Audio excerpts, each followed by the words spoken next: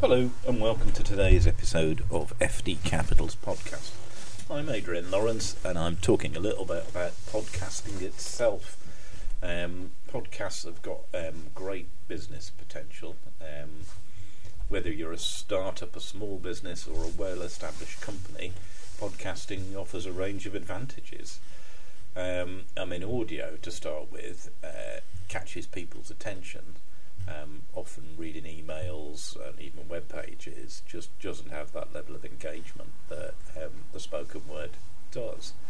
People like to listen and talk to people, and podcasting is a little bit like that itself.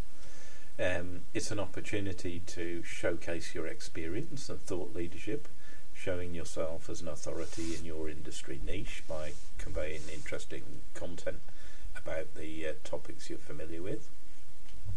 And also it's another benefit is it can reach a global audience and a channel that you perhaps otherwise wouldn't. So for example, if you've got a podcast on Amazon or Apple, clearly that's got global opportunities, whereas your website it will only be accessible by the people who search for particular aspects of phrases that your site appears for.